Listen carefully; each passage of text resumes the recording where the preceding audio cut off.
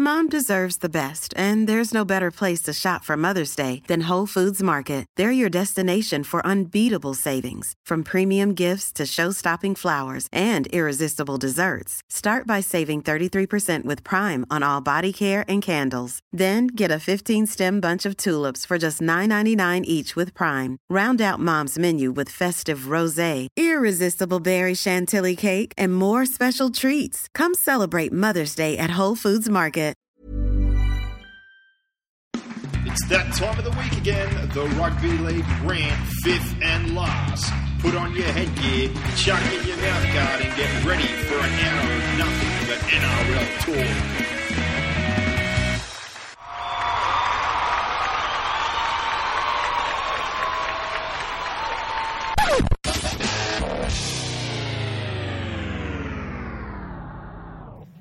And with 8 games down in the season, we are a third of the way already through the NRL fixtures, Broxhead. It has, it's flown, and another good round. I thought those 2 games we saw yesterday were probably my 2 favourite of the year. I thought the first one had a lot of drama, it was very physical. The second game was obviously physical, but I thought the Warriors played really, really well, and that was a real test for the Storm. Don't underrate the performance of the Warriors in yesterday's game, but you're obviously out at the stadium. You went into Allianz. I wanted to, but unfortunately had to work today, back to school today. So I gave it a miss because I can't help myself when I go to the football, especially the Anzac Day. I would have had copious amounts of schooners and I would have struggled to get out of bed this morning. So I'm glad I didn't go in hindsight, but I'm disappointed I didn't see the game live. It was great to watch on TV, but there's nothing like being there on Anzac Day. I went to the first, I think, 3 or 4 when I was a young Roosters fan, back when Freddie was playing. But it is a great day. You would have enjoyed it. Obviously, Vaughan didn't get the result, but it was a good day all around. Well, he was disappointed, but at the same time, it was an absolutely outstanding game of football from a viewing perspective. And I tell you what, I'm not taking credit for anything, but there's a bit of a weird thing. Whenever I attend a game for the first time during the year, it usually ends up being a cracker. Yeah. I was borderline flying to Melbourne the other week for the Sharks Storm game, and I pulled out at the last minute. That turned out to be a good decision. That's the first game I've attended all year in person, and it was an absolute cracker of a football game. So very lucky for me also. He usually gives me his players pass instead of getting tickets. Yesterday it was a sellout. The difference at Allianz is you can't go through the normal gates with a player's pass. So I walked the players and officials entry. Ended up in a reserve seating area where I couldn't sit down. But then I just walked myself into the members' bar instead. So didn't need a chair, lucky. And then I thought I was in the wrong place at the first point when I had the tag around my neck because I saw Politis, Gus Gould, and 3 or 4 other people, and just thought, I'm going to get kicked out of here in a minute, probably. I think I'm in the wrong place. But then I walked into the bar and thought, I can just hide in here. That's fine. Happy days. Well, I went to the Panthers-Eels game. I was in the TAB box on Saturday, and that was an absolute stinker. So I can't take credit for going to games and having them be crackers because most of the time I go, they're stinkers. So. Well, at least you got free grog. Where was the invite? Where did the tab box come from? Well, yeah. Who set that up? Old Aiden. Aiden set it up, mate. Oh, dog shot. This was a while ago. Dog shot Aiden. Yeah. No invite for woke up in the morning and said to him, Christ, you look like you're going out somewhere on the drink. Next minute I see you two tagged in a box. No Lewis involved. No free grog. What's he doing? Talk to Aiden. Pull the heartstrings. But you wouldn't have wanted to see that game anyway. I wouldn't have. I just would have come for the free grog. I was punting the whole time. There was a little TAB machine in there, and you know me. On a Saturday, I'm out of control. I know. I didn't see much of the footy. I'll give you the tip. That doesn't surprise me. I'll give you the tip. Doesn't surprise me at all. But you're right. Yesterday, outstanding, and Anzac Day just in general. The way people are, the whole stadium, 40,000 people. It was a great game to attend. Getting back on that note of the football, but kicking things off. Set of 6, tackle 1, the Australian team. Obviously a bit weird that it's named a week out with injuries still a possibility. I know there's an extended squad, but it's still a bit weird. I don't know if New Zealand will be naming theirs today. They probably will wait. Don't really want to spend a whole lot of time on it because there's no real surprises, and as usual, form doesn't really pay for much. There's a couple of blokes that have been picked. Given, they've done the job in the past, to some extent I can understand that, but to another I can't. So what do you think of the Australians? Predictable. I mean, they've kept the majority of the players from the Four Nations last year, and that's what I expected them to do. It's a safe option for Mal. If they win, lose or draw, who really cares? This game's, you know what I think of Rhett Brown. So I don't understand why we even play this game. There's no relevance to it.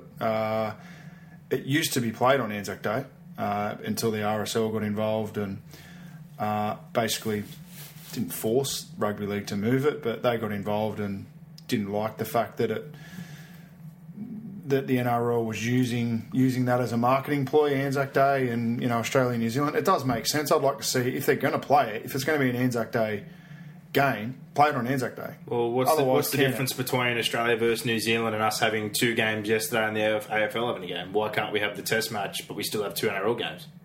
You know what I mean? Us as the NRL are saying that's a marketing ploy. We still had 2 games on yesterday, so why don't we have the actual? I just think scrap international footy during the normal season. During the season, yeah.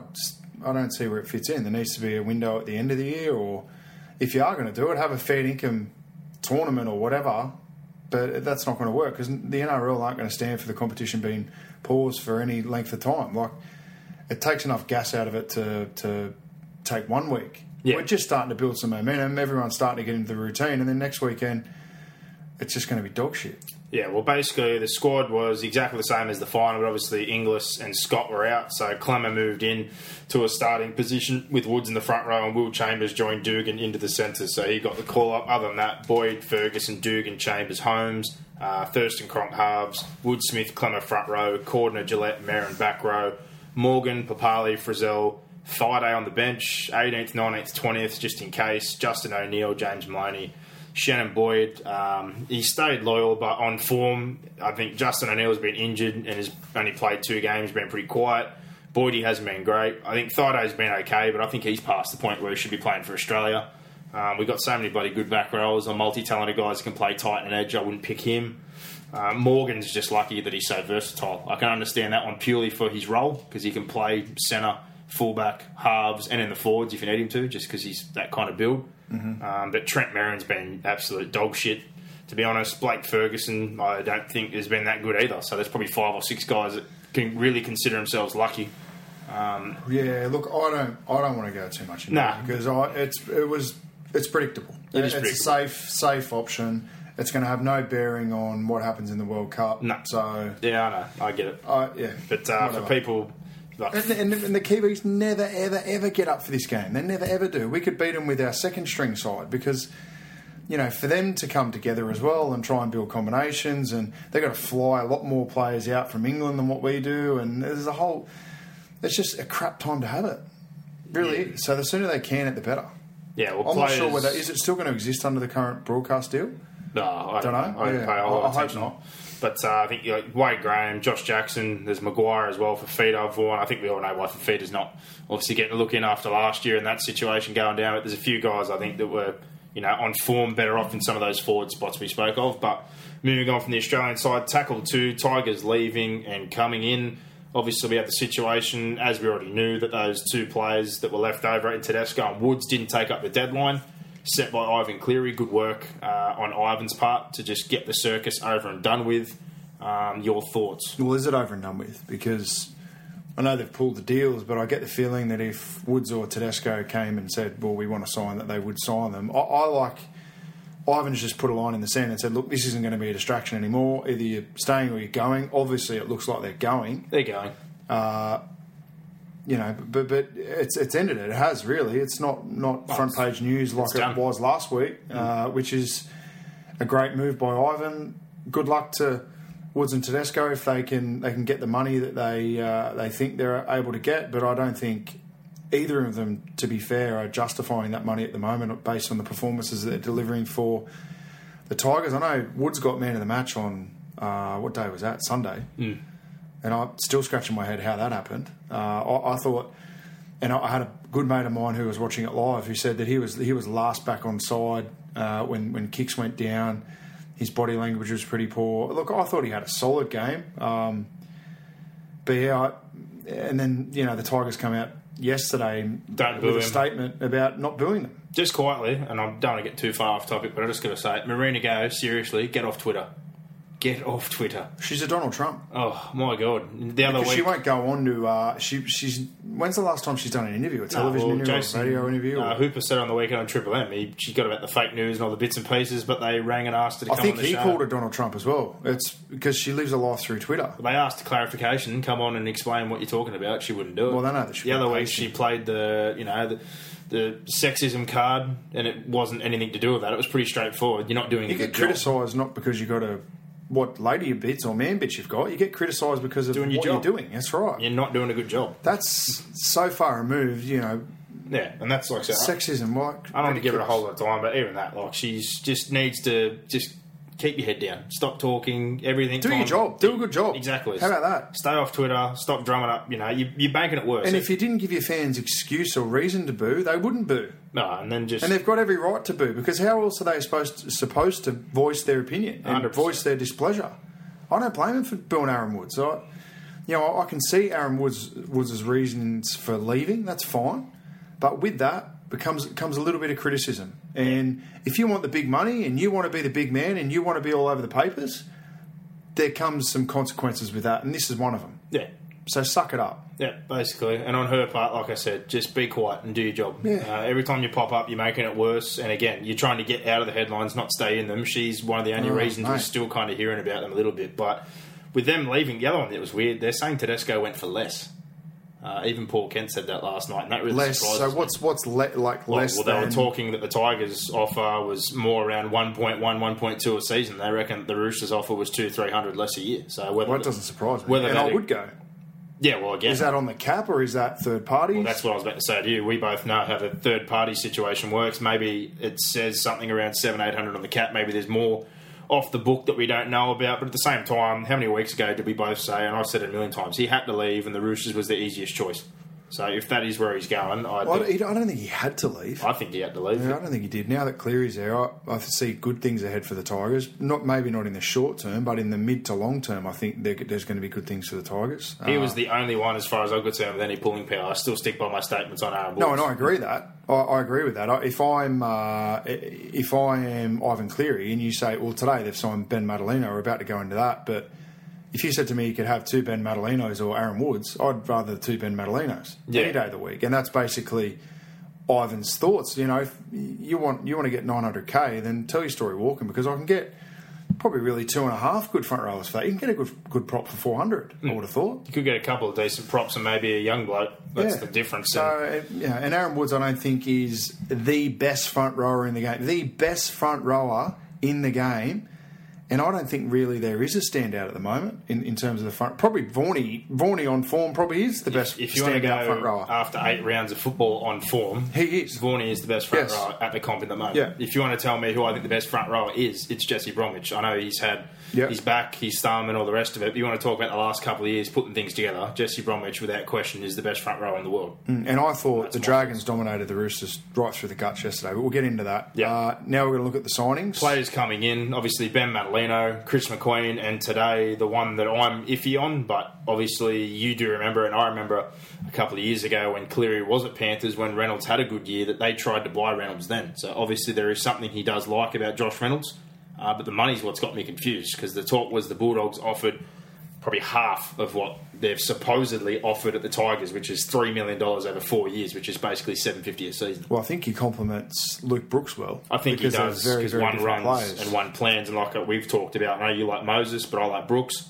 I think Brooks holistically ticks more boxes. I think he's got a better short kicking game, better long kicking game. He ran on the weekend, now that he seems to have a bit more control. Yeah. And I think being a quieter person, not so much an ego, that again, Cleary will instill that confidence, being a similar kind of character, to let him do what a good number 7 does and show the things that he showed when he first came into first grade. I think Ivan likes the fact that Reynolds is an enthusiastic player. He plays hard. He'll put everything into the jersey. He does all those little 1%ers right. He's a pretty good defender.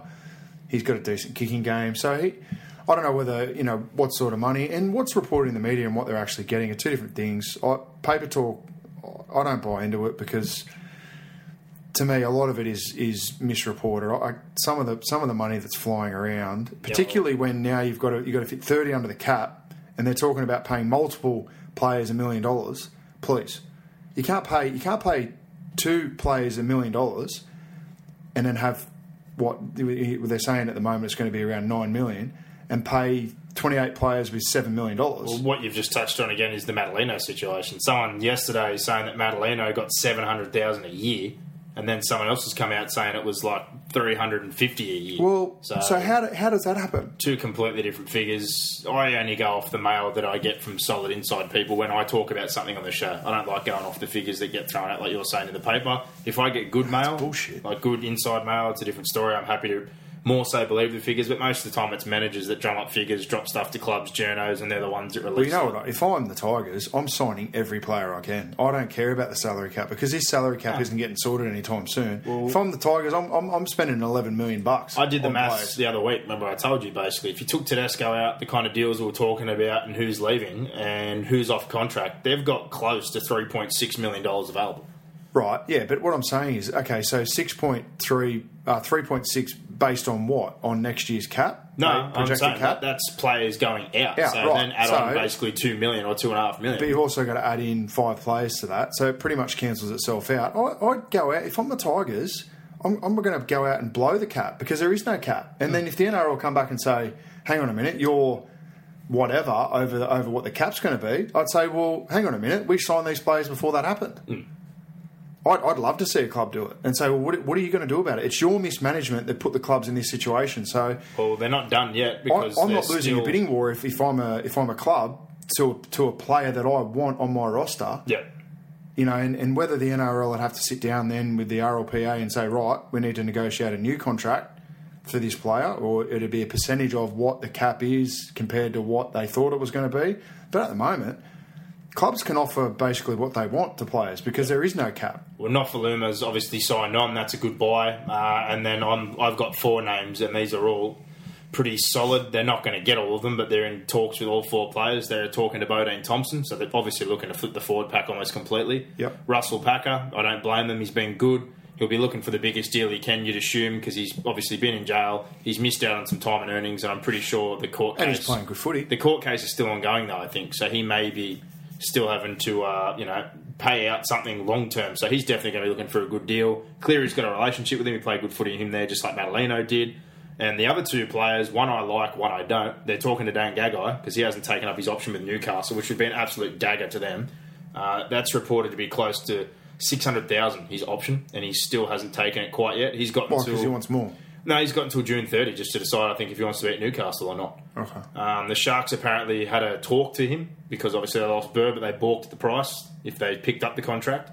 And the only balked at the price? Well, $600. They balked at $600, but yet they were going to pay Jack Bird how much? Oh, I'd rather Gagai $750, $800 if he's going to play centre. Yeah, I agree with you. Yeah. And you got a guy who can play fullback as well. The other one that's there that I'm not a fan of, they're talking to Blake Ferguson. I wouldn't touch Blake Ferguson with a 10-foot pole. Well, Kenny Dow's the other one they're talking to as well, I've heard. Well, I thought that was a done deal in Newcastle. Oh, sorry, I thought you meant Newcastle. Sorry, no, I'm talking Newcastle. They're talking to Tigers. Are talking to Blake Ferguson. Okay, Gagai, sorry, I got my wires crossed. Bodine Thompson, Packer are 4 more that they're in negotiations with right now. So if they picked up Packer and Bodine, that's a pretty flipped pack straight away. Well, the other one that I heard today is Tamari Martin. But we're going to talk about that. Okay, to Penrith or from Penrith to the Tigers. And then the other one is Malachi Watine-Zelezniak. Yeah. He's apparently going to sign with the Tigers. Well, he played that one game. He can't get a run there. Penrith's got a lot of money tied up. And when you've got good squad players, obviously the only way for them to get opportunities is to go to a club like that that's needing players. They could definitely use someone. Definitely. Let's be honest. Moses Sully is developing nicely, like we said the other week. He's a baby and they've paid him, but he's going to be great. And his yardage work so far is great. But Kevin Aguamo has been quite underwhelming. And Ivan moved Kevin on to the Tigers while he was at Penrith. So. Yeah, and he's obviously pushed him from the centre where Jason Taylor put him to the wing, and it could be back to cup. And there's also talk Ivan is after Dylan Edwards from Penrith. So like we said the other week, we talked about it. He knows all the Penrith troops, so he will be hunting. But moving on from that, I think they're doing pretty well. A lot of people are still freaking out saying it's going to take years and it's a Newcastle-like rebuild. I disagree. Yeah, I think Ivan Cleary will flip things around quicker than what Newcastle will. Yep. And it's already showed in the players that have signed. A few people took a shot at Madalino. He's been injured. And he's been at a club that's been a basket He was pretty good last night. I thought the last couple of years, he's one of their only players that I watch on a week-to-week basis and go, Madalino's gun. So I've got no problem with that. And playing under Cleary, I think they'll get the consistency they're looking for. But Raiders and Manly is tackle 3. The niggle in that game, Dylan Walker, Josh Hodgson, that whole situation. Some people loved it, some didn't. To be honest, I wasn't a fan. I think sometimes the team's a reflection of a coach. So Dylan Walker, I didn't like the way he carried on. He started fires all over the joint, and I hope he realises, which on the flip side of that, I know McInnes made a career out of it, but I hope he realises if this was what he's going to do, you've got to back it up every single week, and you've got to expect that people are going to come after you. On the Raiders side of things, I think Ricky Stewart, and I said it round 1, I thought their ill-discipline and then all that penalties is the only thing that cost them that Cowboys game. He's got to rein them in because they're way too loose. Their discipline, considering the talent they've got on that side, is enough to ruin their premiership campaign if they're going to get caught up in that crap. And I thought that's a big reason why they were thrown off the other night. Yeah, I'd like to know who started it, and you're never going to know who started it. I think because that's where it escalates from.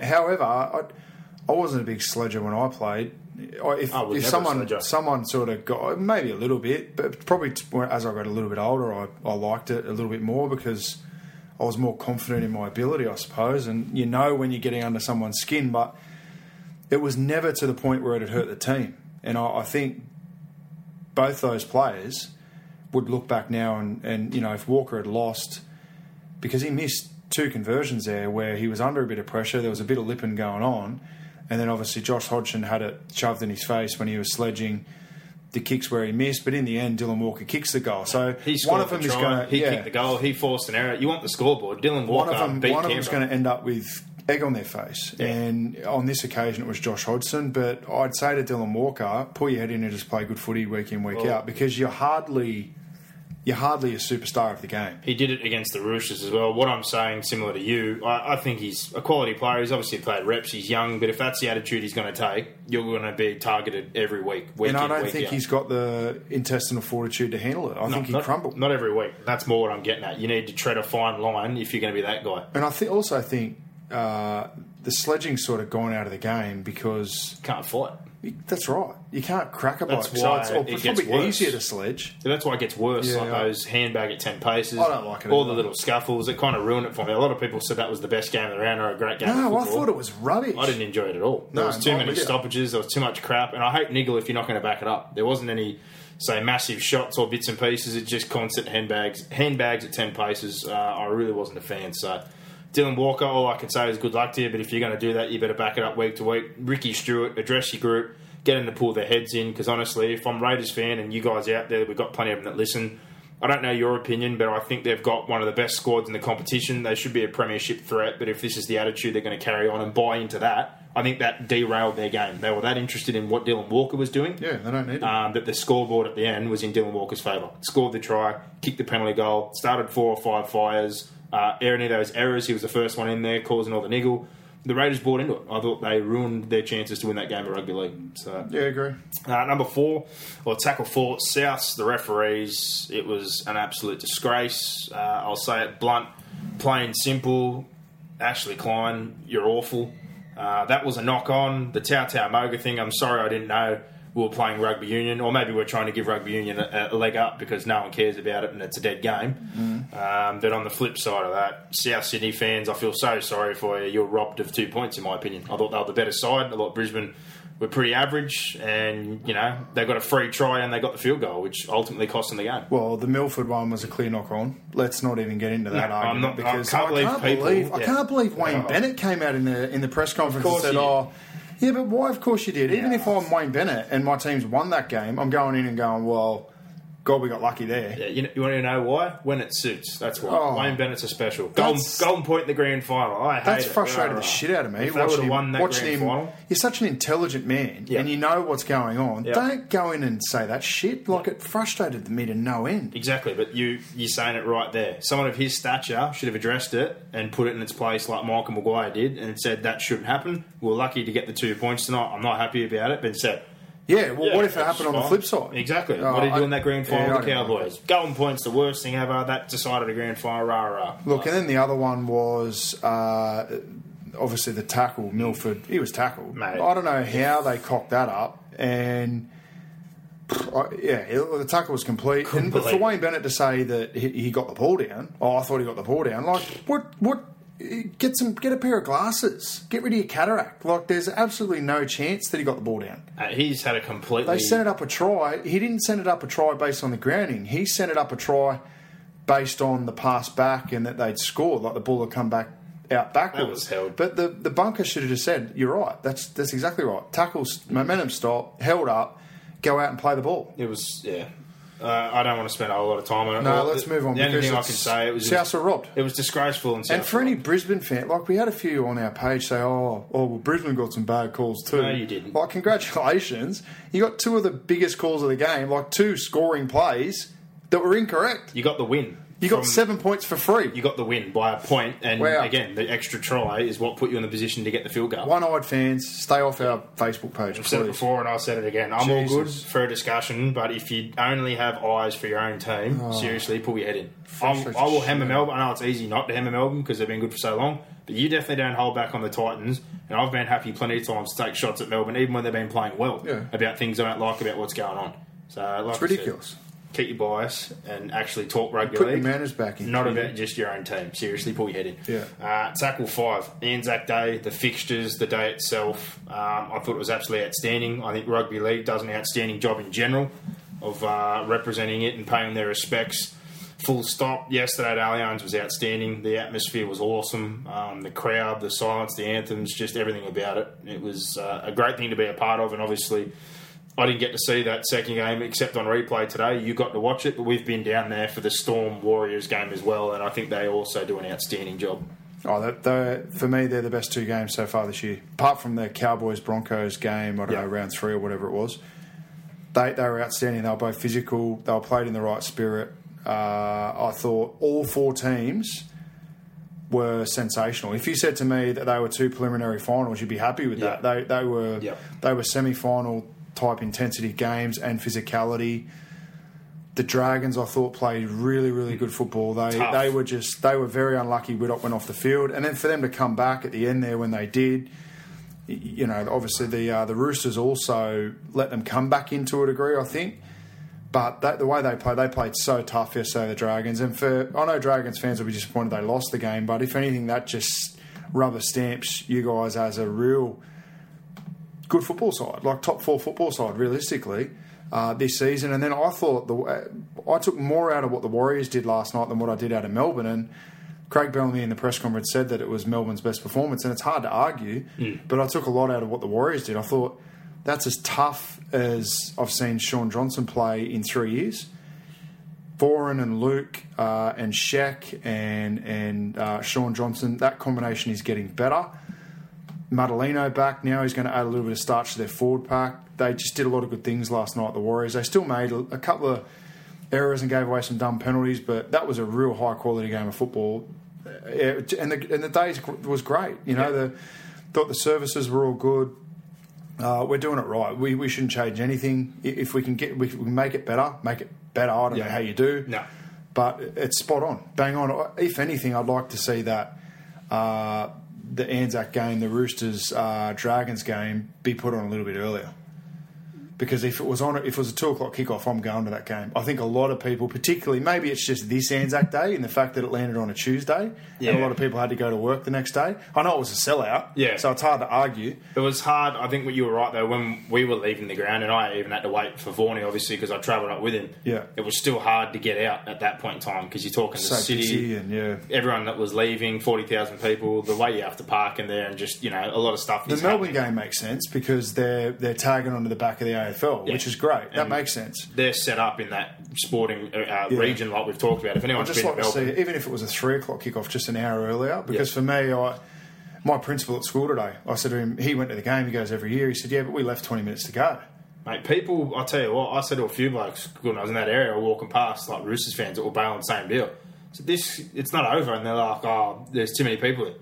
Like, we want to get out. As soon as they got to 10-6, before the kick even went over the penalty goal, they were bailing. I was That's like, probably serious? a reflection on the public transport, the parking, the traffic in Sydney. As soon as the try, I'm honest, like, people were running out of the reserve bar, and I was like, you people, of all people with a bit of scratch in some of the places where I was standing, they were the first ones bailing out. Craziness. So. But what a day, great day. Well done to the NRL. They've done it right. I thought across the whole weekend, the Anzac round's been really, really good. Yep, tackle 6 and the final tackle of our set of 6 did Mitchell Pearce yesterday, and obviously he's formed this season, book himself into the New South Wales number 7 jersey. I know plenty of people out there slay and hate and argue, but honestly, give yourself a triple. He's not the reason we lost all those series. We never picked the right forwards that were in form.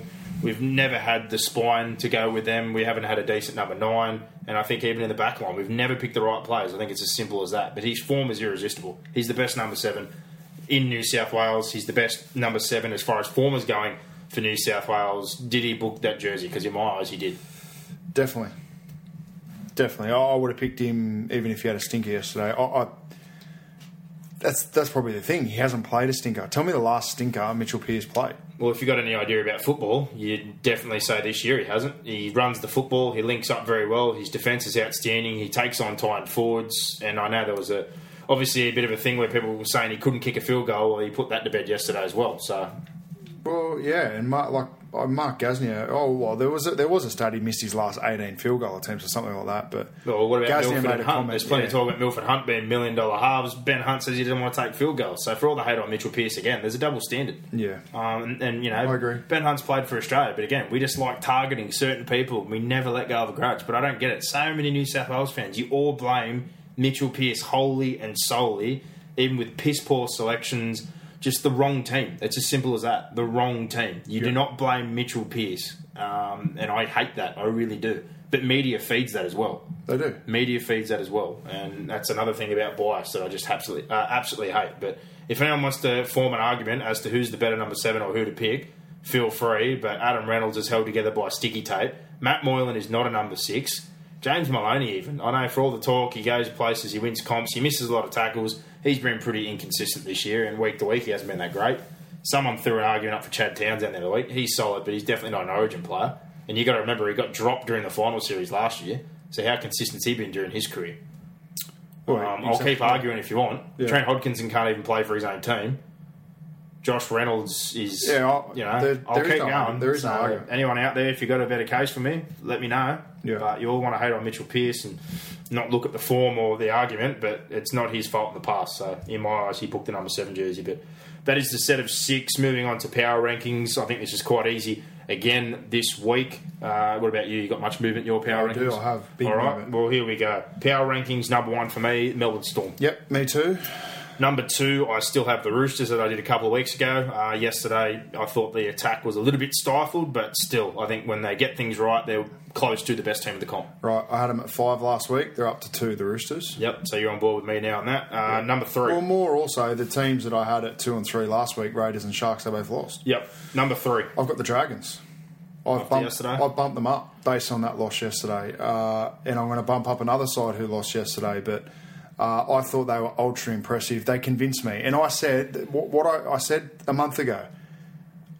I don't know what to make of the Dragons because it looks good, but I want to see it tested against a good side. And I thought yesterday, while Gareth Widdop was on the field, they dominated the game.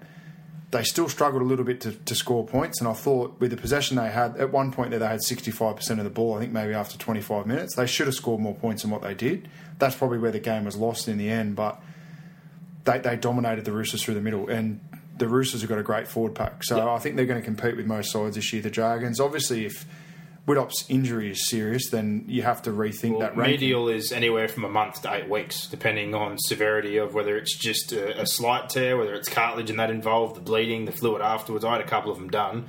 Yep. If it's his first time, and I think it is as far as this kind of injury in that knee, best case result could be a month. But at the same time, this is something that if you push, it tears very easily. Yeah. So they're probably better looking closer to the 6-week mark at least. Yep.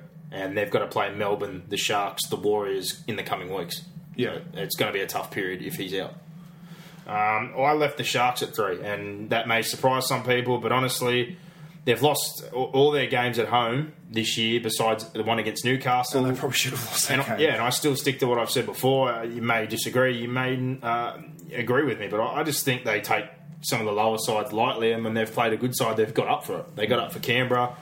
They got up for Melbourne, but they took the Knights lightly. I thought they were okay against you guys, but I honestly think they're just disrespectful to some teams. And I'm still looking at them and the side that they've got, and I think right now I've still got them right up there.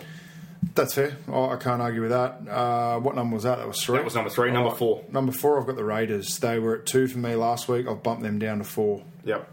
All right, well, I've got the Dragons at 4. I wanted to move them up like you, but I'm going off what's going to happen. They're absolutely outstanding. They proved themselves to be a top 8 side yesterday, if not borderline top 4. Attack definitely needs to develop more. Macron, you're not winning a comp with him at 7. And the big problem now is they really have no hooker or half depth. I think they're honestly, the way they played yesterday is DeBellin moved into the halves. So don't be surprised if Jack DeBellin is playing in the halves this week, because they've literally got no one else to pick. Sean Nona's not going to get picked. Drew Hutchinson's out for the rest of the year, and I don't think they're going to re-sign him. They don't have any other choice.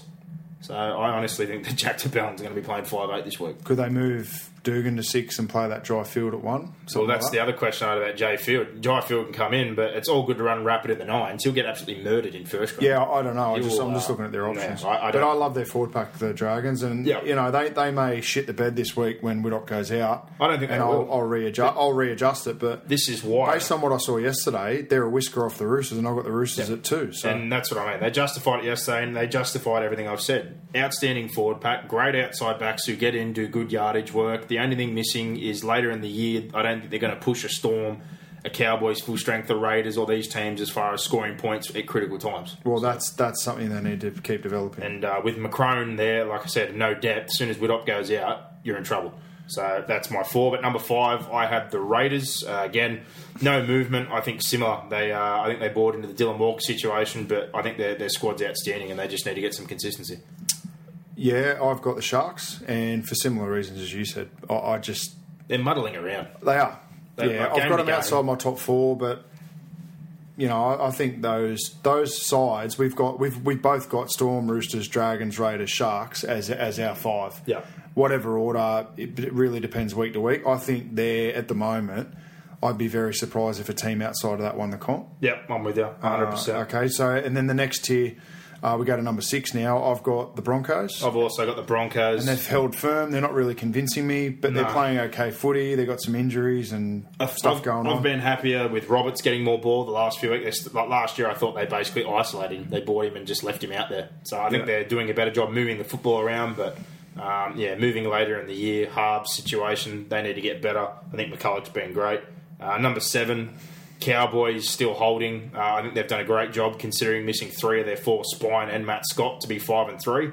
But right now, I still don't see them as a real threat. Yeah, well, these are my last 2, 7 and 8. At 7, I've got the Warriors. I've bumped them up based on what they did in Melbourne last night. I thought that was a really, really good loss. And I've dropped the Cowboys down. Tough because they won on the weekend, but... I just think with their injuries, if the Warriors play the Cowboys this week, I'll be tipping the Warriors. So that's why I've got the Warriors where they are. Well, and there's power rankings right now. So I bumped Manly into 8 again after taking them out last week because for some reason they keep getting up for big games on the road, but they can't win a Lottoland. And I don't know what to make of them because on any given day they've beaten some quality sides and that can't be argued. But I like when they just have a real good group mentality and they just dig in for each other. Depth we spoke about will hurt them, which is why I can't really put them higher. But just outside of that, you'd be talking maybe about the Warriors, like you said, off performance. I know Eels have won 2 in a row, but they've been against 2 terrible teams, and the Bulldogs are just average. So that's our power rankings. But on to your fan questions. Basically, looking at Twitter and Facebook, they're up to date as of this minute. Anything that I miss or we miss, we'll try to answer a bit later on. We're going to try and motor through these. But the Aussie team, Randy Festus... He's asking here, is the Australian team picked a joke? How was Merrin even considered to be picked? DeBellin, Maguire, Trebojevic are way better. So basically, similar to what we're saying, you can't read a whole lot into it this time of year because they basically just pick it for the quick turnaround, going into camp, etc. They don't really pick anyone outside Well, the squad. easy answer to that is it's not picked on form. No, most definitely not. Matt Bishop asked the same thing. Thoughts, Woodsy, Clemmer, Fat Mez, all underperforming. Shouldn't warrant a spot, even though they've been there before. Mate, we could argue until we're blue in the face, but that's just how it is. They stay loyal with a quick turnaround. If it was on form, there'd be a couple of guys that would definitely get a jersey. But, yeah, unfortunately, this standalone test usually doesn't have too much of form involved. James Heron, on the Anzac test, and you answered this earlier, I wasn't too sure. Why isn't the Anzac test played on Anzac Day? So, obviously, you said the RSL. Yeah, there was a dispute, I think, between the ARL or when it changed and the RSL. Basically, the RSL said that the ownership of Anzac or the Anzac Day is the RSL. We were using it. now we call it the Anzac Test. I don't know, but from my knowledge, it was because of a dispute between the RSL and the governing body at that point in time of rugby league, and that's why it got moved. So I'm still confused because we have games and the AFL still do as well. Well, I went to the first ever Anzac game, which was obviously Rooster St George, and that was 2002. So you'd have to go back. I think 2001. It used to be played on a Friday night, I think. Yeah, usually it was around Anzac week on the Friday, from my memory as well as a kid. And I'm not sure whether the round still went on, or I'm not. You'd have to really rewind the clock to. They used to back up from what I remember as a kid, but I've been hitting the head plenty of times playing in the middle. So I don't know. Yeah, I don't know. But that the short and long. And if I'm wrong, please someone let us know. But that's my understanding of why it is no longer played. Yep. All right. Game awareness. I apologise to whoever put this in there because I didn't put their name on the question, but you'll obviously know it's yours. Basically, when will teams learn to play to the whistle? Raiders Seagulls game, Walker's penalty goal in extra time. If it hadn't gone over, the only player, and I saw this as well and was shaking my head near the ball, was Api Korosia. Yeah. So basically, if it wasn't a goal, it's a try to Manly, isn't it? And you're right, this happened last year. Was it Canberra won a game, or somebody won a game when it bounced off the post and they got the ball? Or Canberra lost a game to the Cowboys? I thought it was this year, round one.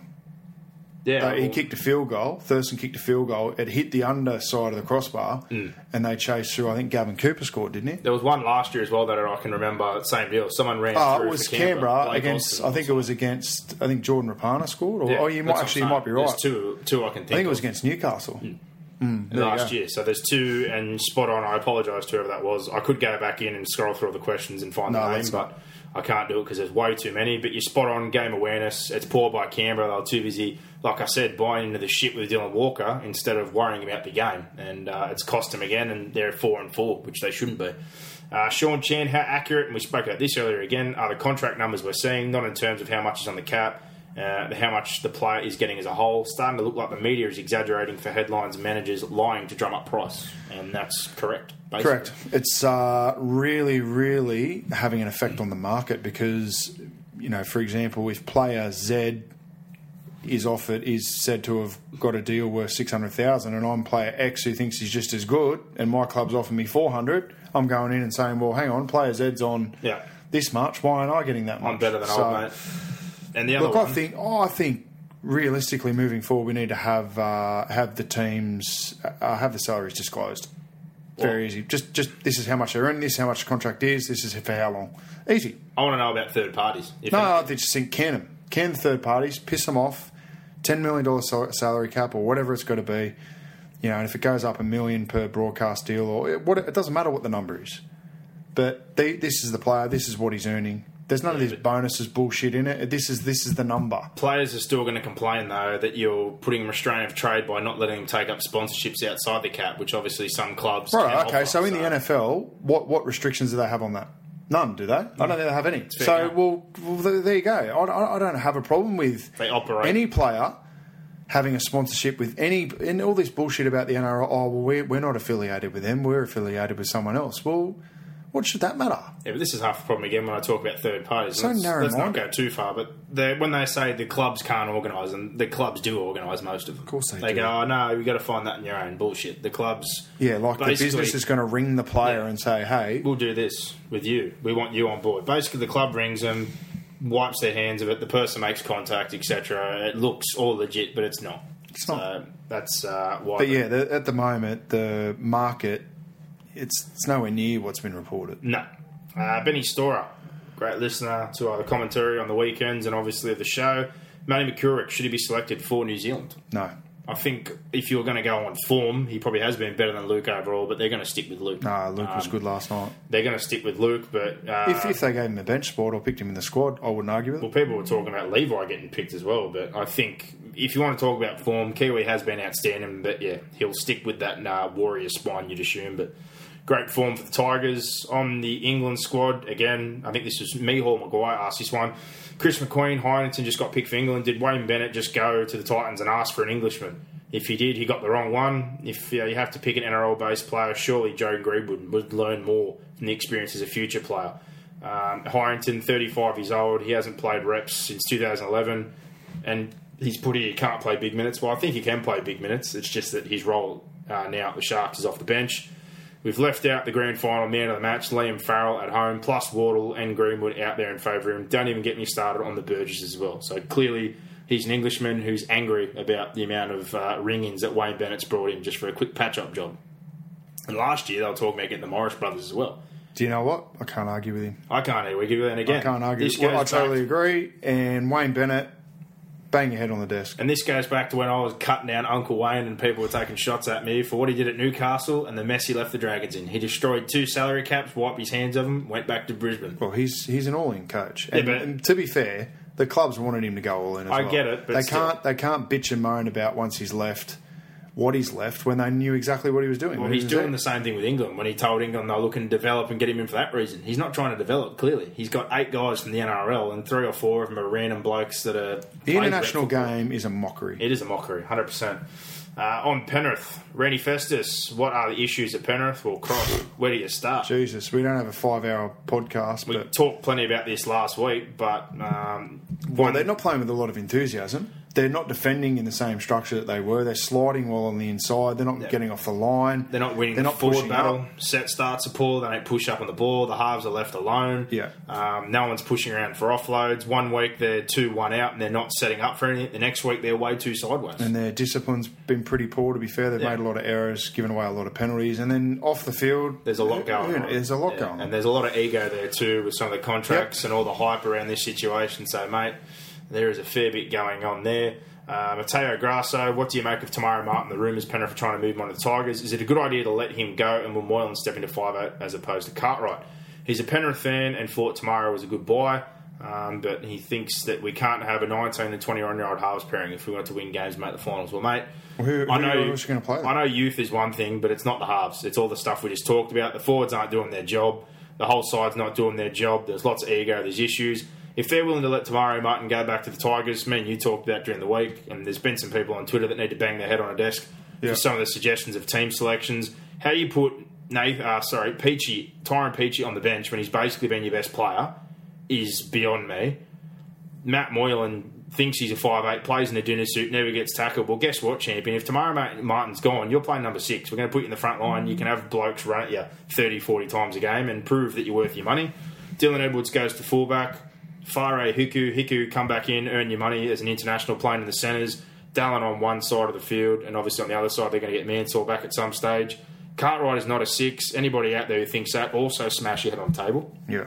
Give yourself a triple, turn your mouth into a tic-tac dispenser, because Dad said he made 4 errors again on the weekend. He misses tackles. And then there was the suggestion that he could play as a floating 13. Who has a lock anymore that gets to float around the field? That's right. Every lock in the competition is an extra forward who plays bigger minutes than a normal Just a lot of Trent Menon, Dale Finucane, Josh Jackson's obviously playing edge at the moment, but your Paul Gallons, all these guys go through all the clubs. Front rows. Exactly. And then Jack Bird floated that idea to the Sharks. Why do you think they said you can't play that way for? Because no one does that anymore. They're 13. It's an extra front row with a bit extra skill who plays some more minutes. Correct. So the Penrith reshuffle, Cartwright's playing anywhere, he's playing back row. And if they're willing to let Martin go, well, guess what, Matty Moylan, you want to be a half? Now's the time to play a half.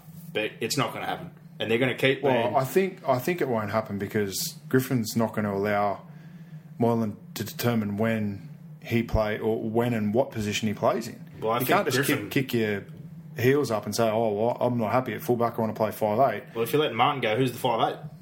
Because they're not going to play May there. No one's listening to that side of things. Darren Nichols, who's 28, 29 years old, playing Cup's definitely the answer. And Samason Lengi's had a couple of runs at different clubs. He's not a 7. He's a 6. So if they want to let Martin go, who's the suggestion? Okay. Yeah, well, if they're going... Or I wouldn't let Martin go this year. I wouldn't. But if they do, then it's going to be Moylan. That's what I'm getting. And then you're going to play Dylan Edwards at fullback? Or, yeah. Well, they're talking about Dallin as well. Dallin does have the ball playing ability. Dallin is now a winger. They rushed his development, and he's now developed as a winger. Yeah, and the forwards on the bench, I'll say it again, if you pick a winger and Tim Brown, again, give yourself a triple. If Viliami Kikau, who's just scoring tries and eating it up in New South Wales Cup, Mitch Rain, who's I think got more Team of the Week selections than anybody. Can someone tell me what isn't at least brought in to help out Kikau did wrong to start with? Well, someone said something about minutes. Well, how many minutes is Tim Brown playing? How many minutes is Moses Leota playing?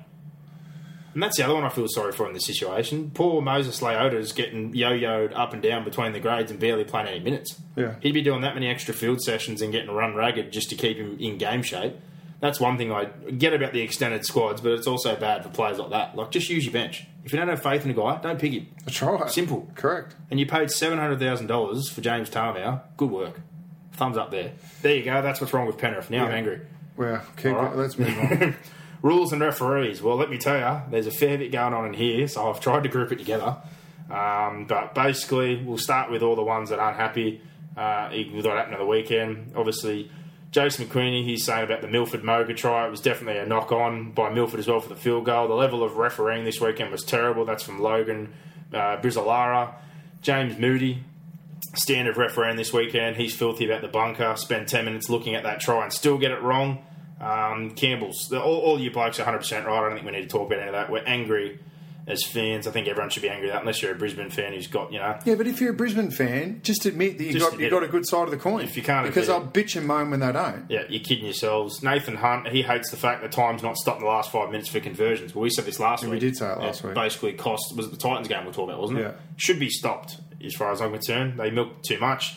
The Bucks, if you had power to change one rule in the game, what would it be? I think we were unanimous on this a few times. I don't like the 7-tackle set. I don't either. I hate it. Because you get punished for trying to put an attacking kick. Mm-hmm. And if it's a bad kick, well, fair enough, it's a bad kick. But the fact you punish teams for like a grubber that's almost inch perfect that landed in a crash course of players almost scoring on the line, or just someone defusing a bomb. You don't deserve 7 tackles for defusing a bomb. Yeah. That's the rule I'd change. I don't know if that's probably... I think we've said this before, but would you agree with me? Yeah. That's the one rule I think we'd all like to see go.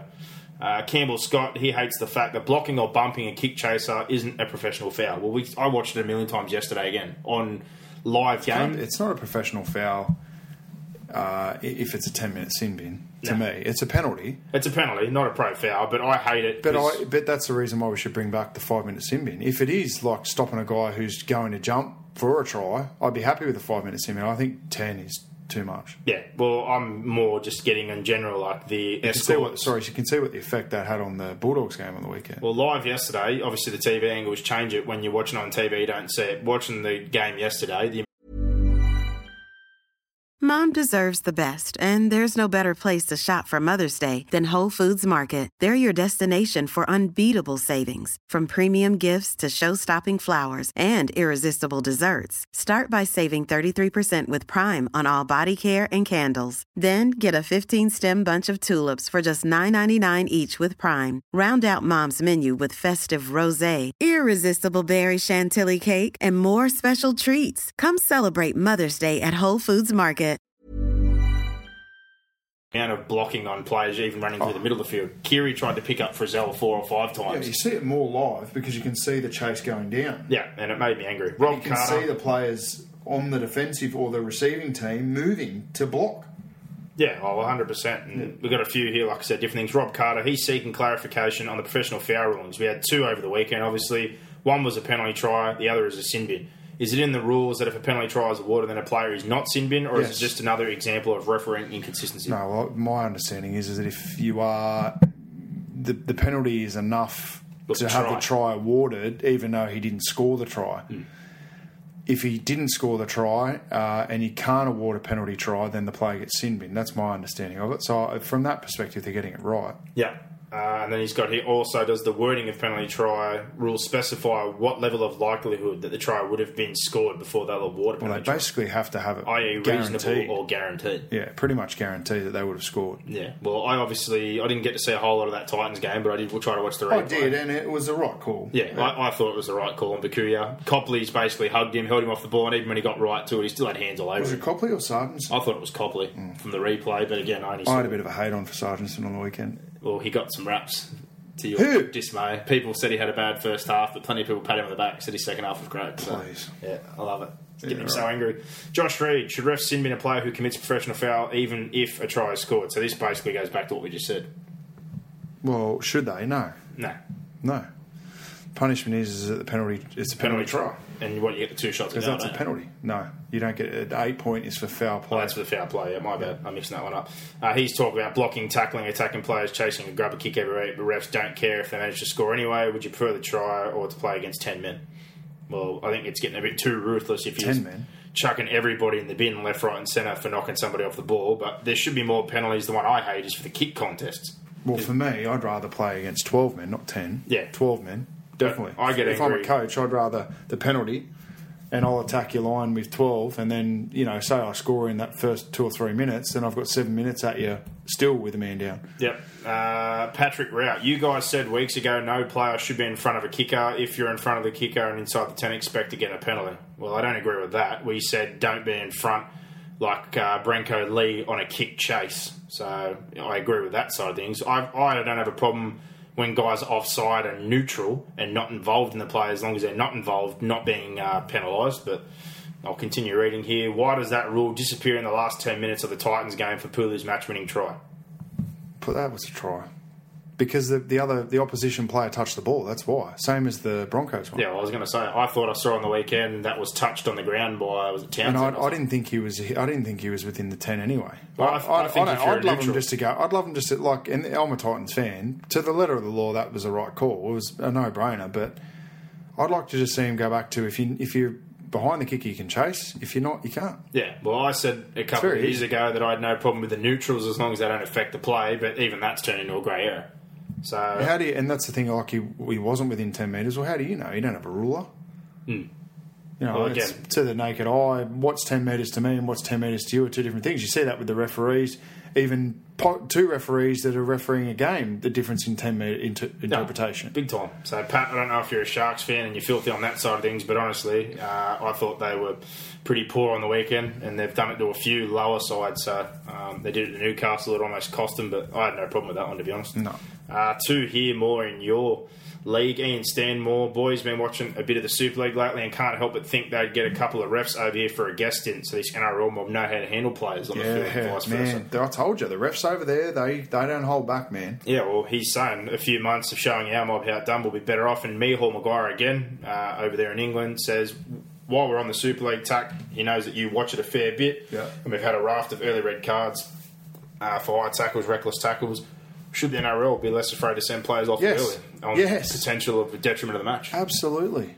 There was a bad one in the Roosters game yesterday. I can't think of who it was, but someone got whacked clean on the chin. Or it was one of the games yesterday. There was one that was absolutely flat. Actually, it was on. I think it was on Jordan McLean. I can't think of which player it was that did it, but he caught one fair on the mush, like directly on the mush, and it was swinging. Didn't come off the shoulder, hit him flush. Like in the Super League, it would have been sent off. But I'd like to see them implement or include high tackles in what you can be sin bin for. Yeah, if it's a reckless bad one, like flush on the chin, put him in the bin. Yep, fair enough. Matty Johnson, the idea that when you take the ball behind your own goal line, you can drop to the ground. If anyone attempts to push you in instantly, it's a complete 180 in momentum. So basically, I think the surrender tackle when someone's trying to get the ball. They need to get rid of it, or they need to start penalising guys for surrender tackling. It's in the rule book. It's illegal. Well, the other one, again, they do a double standard on people getting driven backwards.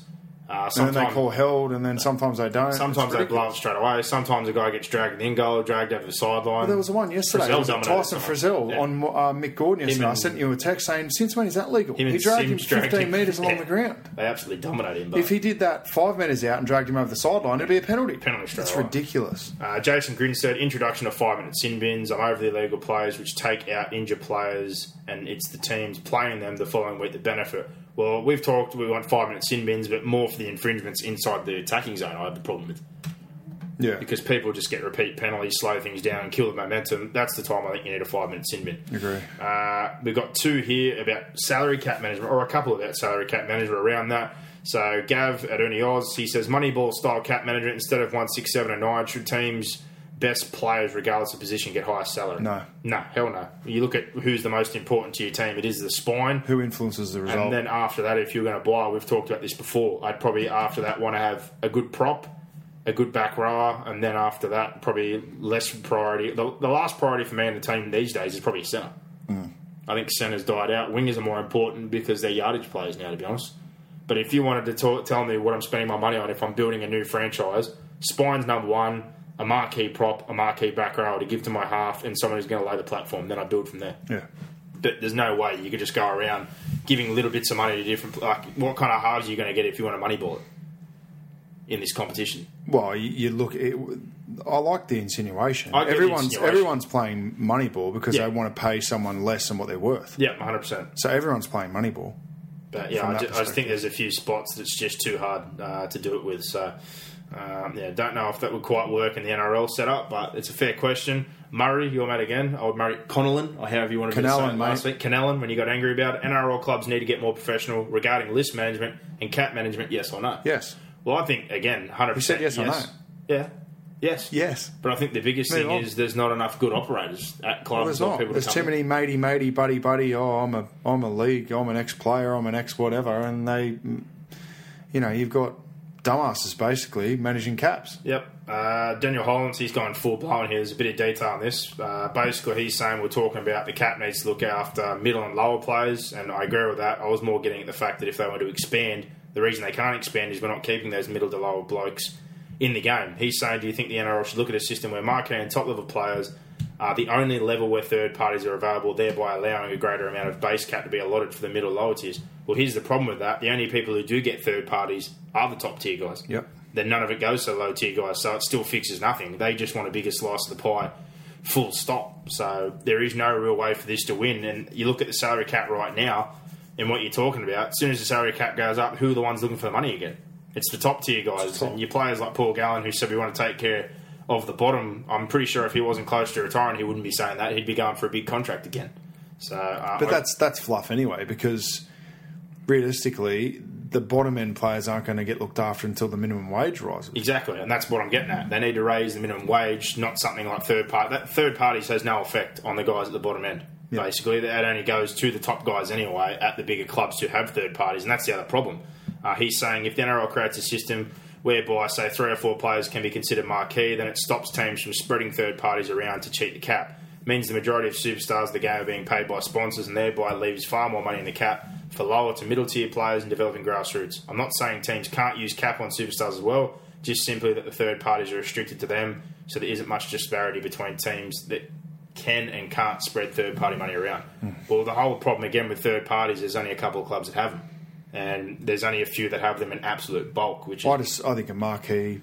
If every club had 2 marquee player spots, then you're paying the top 32 players in the game. Yep. I reckon that's about all that should be on $1 million Exactly. a year. If you're going to pay, maybe if you had one that's 800,000, one that's $1 million, I'd be happy with that. yeah, so I get what you're saying, and it's a pretty good idea. And but that's in the cap. again, the problem talking about third parties or trying to monitor them or spread them around to only top players, there's only a couple of clubs that really have that pool. Like the Roosters have a couple extra mil, the Broncos basically do, and the Bulldogs got extra money as well. Either So that or just piss the cap off, because at the moment we don't have a cap. Yeah, because well, third parties is making it third like the Super parties League days anyway. is keeping a couple of teams, in that league on their own. So, Zach Pavera, players getting paid overs in the new salary cap deal. Rumour of Reynolds getting $950 in a car with the Tigers. Well, he's not getting $950, and there's a separate part of the cap that's allowed for cars to certain players, but he's definitely not getting $950.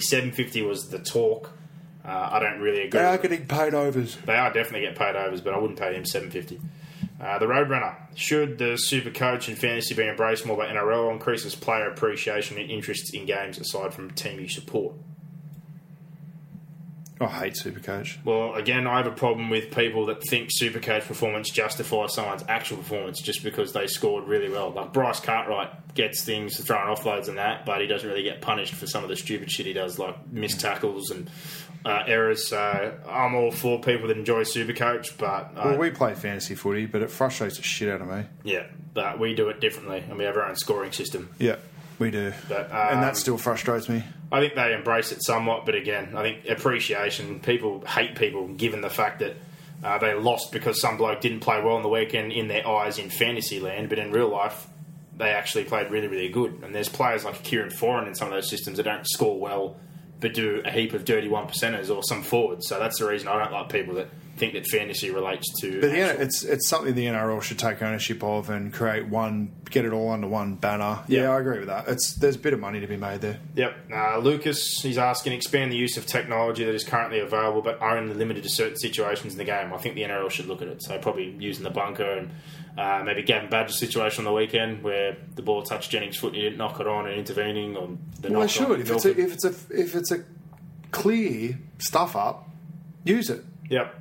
I have no problem with that at all, and I agree that they should intervene on things like that instantly. But this time last year, we're saying the bunkers got too much involvement. Yeah, well, So you can't have it both ways. Because these would have been the same. And no, this isn't personal to anyone that's asked a question about it, but we had plenty last year saying, the bunker's getting involved too much and we shouldn't even have the bunker and first few weeks just deal with the call on the field. Well, how are South fans feeling about the call on the field at the moment? Exactly. In the first few weeks, people on here said too much bunker, not enough bunker, week to week. So it changes all the time. True Grit, he's saying, who's the next rookie head coach in line for a team looking to move on? Our team's hesitant to bring in new blood rather than retreads. Well, the problem is at the moment, I don't think there really is anyone out there. Cleary was the only one who was a standout candidate. As far as retreads, well, Christ, there's not really anyone. Jason Taylor's not getting another gig. Demetrio, probably. I was going to say that there's two in my mind, and one's been at the Dragon system and one's currently in the Dragon system. I think Matt Head has served one hell of an apprenticeship and done a good job everywhere he's been. He'd have to be close.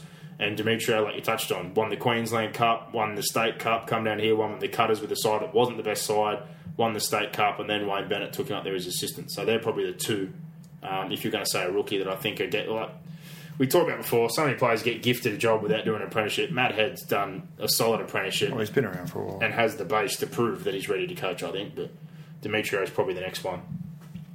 Lucas again. Ben Madaleno confirmed for the Tigers. He's saying 3 years at a reported $1 million again. Is this a reactionary buy? Best playing days in the past? Well, I disagree with that. I think he's had some injuries. Clearly, you're a Warriors fan, but I think those couple of years where things were a bit light, when he's on, he's a really good player.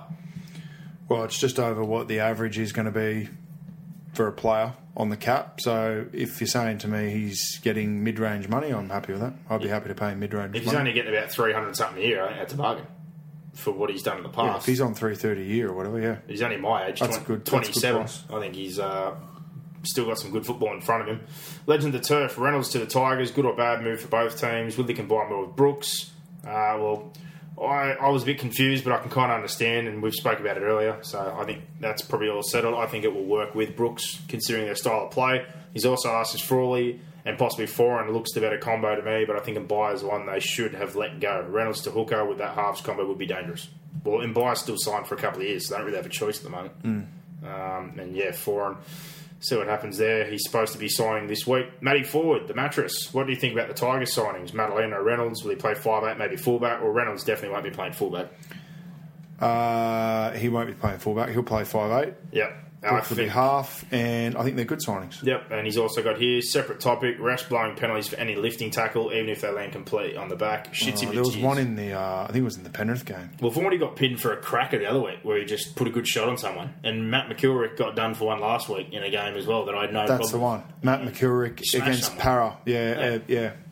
That was dog shit. And then I saw Vaughan do one yesterday in the tackle at the end of the game, and it was, again, play on, let go. But the one the other week was just a Perla one-on-one tackle, and he got punished for it. So, Wombat, with hindsight, should Sean Johnson have been turned into a fullback instead of a 7 or maybe a 5'8"? Hashtag bad at game management.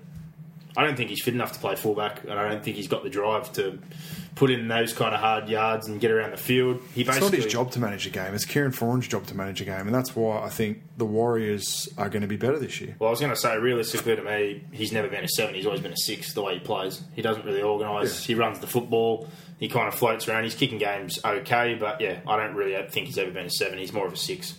Adam Bain, he's saying about the transfer window that Paul Kent says everyone has an alternative but not a solution. What's the model you go with? Do you copy the NFL, 8-week trade deadline, etc.? We've talked about this. Draft. I don't think you can do the draft. We disagree on that. I just don't think it works. And I'm kind of with some of the blokes that have talked about it right now. I know it annoys people, it makes us angry, but what have the AFL got to talk about during the year? You got the games and that's about it. You don't hear a whole lot. NRL, we are constantly dominating the papers, the TV. I know it's a little bit frustrating, but at the same time, I can understand from that perspective that we're just constantly in keep it how it is, or bring in a draft or formalise it. Yeah. But I don't have a massive issue with it. Yep. Nigel Huntley, he's absolutely lost the plot this week. I'm almost ready for another Super League war. The NRL is lazy and soft. Rugby League is the greatest sport in the world. Takes all aspects of skill, toughness, heart, determination. Is a true showcase of a man or a woman's character. It invokes passionate response from its fans, and right now it is being treated like a sideshow. The rules have gone from black and white to ref's discretion. The players are entitled and have no respect to the position they're in. The players' managers run amok and get to do whatever they want, and no one turns up to a game which looks unappealing to any new viewers on TV. It is legit the worst run sport in the world. Wow. Well, I don't agree with it being the worst run sport in the world if you've looked at the ARU in current times. Well, yeah. I can understand some of the anger, but yeah, I don't think it's anywhere near the worst run sport in the world, that's for sure. It's poorly run. Currently, the administration aren't doing a good job. I'll agree with that. In terms of the other stuff you've said, the players are entitled to have no respect, and what was the other stuff? You've just taken the question off the page, mate. Yeah, he's saying the managers run the the rules. game. I agree with the rules. The rules are changing, and we've just spoken about it with the tackles and the players leaning on their back. I agree with most of what he said. Yeah, and I agree with some of it, but I don't think we're the worst run game, that's for sure. The managers do run amok. Yeah, they do run amok. Yep. Will Marchington, he's saying, what have we made of Jesse Bromwich's performance so far? Significantly down in his opinion. He's been injured. No doubt he will lift once he gets a Kiwi jersey on. Reynolds also looked to have stuck a leg out when Brooks stepped him on the field goal. He did. Well, he definitely stuck a leg out, but I think the Jesse Bromwich thing, for anyone, like I said, who's been watching... So did Cameron Munster last night. Yeah. Stuck a leg out. Doesn't So surprise there me. was two of them. The two that have been suspended already this year or got fined this year, both did it again this weekend. Craziness. Yep, well, on the Bromwich thing, I think that's straightforward. It's got nothing to do with the Kiwi jersey. He popped his thumb out and come back a month earlier than what he should have, and then he had back problems, so... Yeah, he's been injured. He's missed 3 games out of the 8 so far, and he didn't have a pre-season because he went away to New Zealand. And he's a big man. Yeah, but he went away to be playing consistently. For anyone, again, that doesn't understand, when they go away on internationals, they don't do a pre-season. They get their break, they come back, they usually start the year a bit slow because they don't have the K's in their legs because they need a rest. So Yeah. I have no concerns about Jesse Bromwich. Jeremy Van Tempest, he's basically asked this question every week, but again, the Dragons played well enough yesterday to confirm that they're the competition. They are competition heavyweights, but is that now in jeopardy because of Widdop's injury? Yes. Well, they need him on the field because they have absolutely nobody else.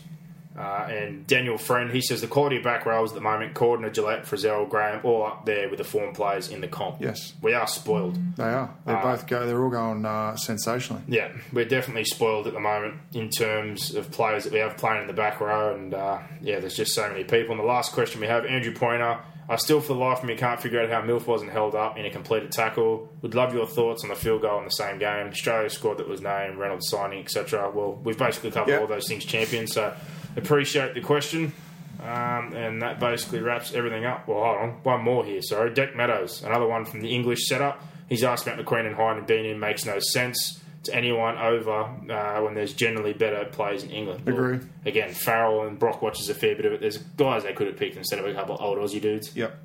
Surely. That wraps up fan questions, set of 6 and power rankings, reviews of the games before we head into tips and gossip. Gossip's not with us this week. He's moving. The Gossip family, they're moving house. To Lithgow jail. Left us with all his bits and pieces, but reviews of the games, Manly, Canberra, 20-18, the Manly side. I thought the first half was pretty decent. Manly, 100% completions. Canberra's goal line D was pretty good. It was a tight contest, and the niggle was only starting to creep in, but the second half I thought was a shamble. It took forever. I thought Papali's try was nice, but from there it was all downhill. Manly, very, very tough, but honestly, Canberra just were too busy worrying about Dylan Walker instead of playing a game of rugby league and bored into the crap on that defence. The gap between the middle and Leilua when, Frank Winterstein hit that hole. Their defence, seriously, we said it last week, they've got to change that system. Yeah. Yeah. I can't argue. I didn't really enjoy this game. I know a lot of people were saying they did. They loved it. I thought it was scrappy, niggly. It was physical. There was plenty going on. So from that perspective, it was, I guess it was entertaining. But as far as the spectacle goes, I thought Canberra played fairly poorly. Manly were good, obviously, on the road again. And there's not much to say. Canberra had multiple